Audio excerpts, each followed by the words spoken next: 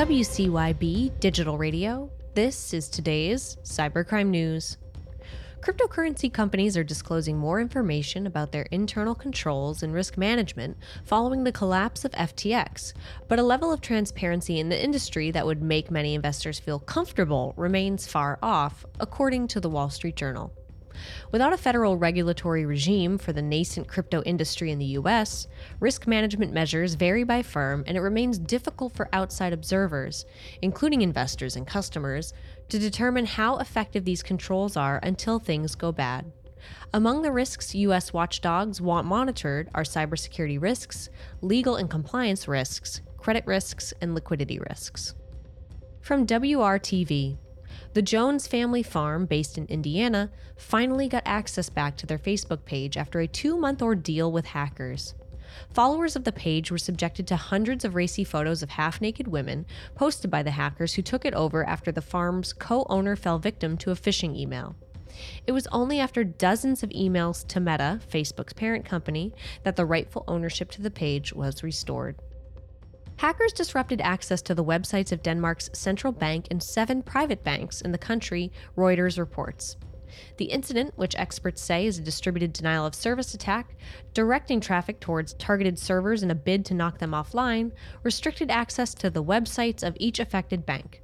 However, it was only a brief interruption, as service has since been restored to each institution. A hacking campaign suspected to be linked to an Asian government breached 7 high-profile targets in Southeast Asia and Europe, including government and military agencies, according to Bloomberg Law.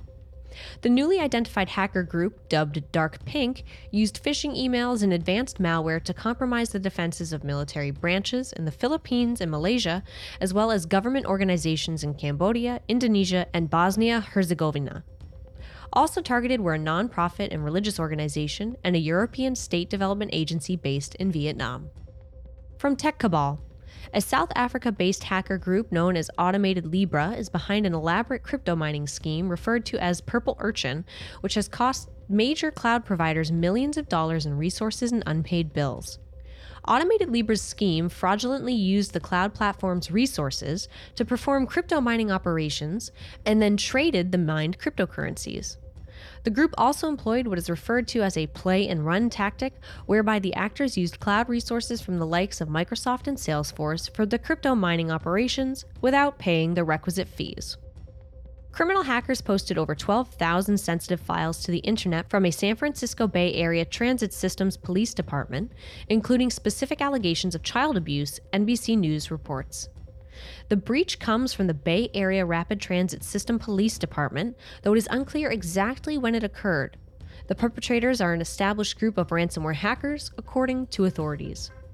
Reporting for Cybercrime Radio, I'm Hillary McClure.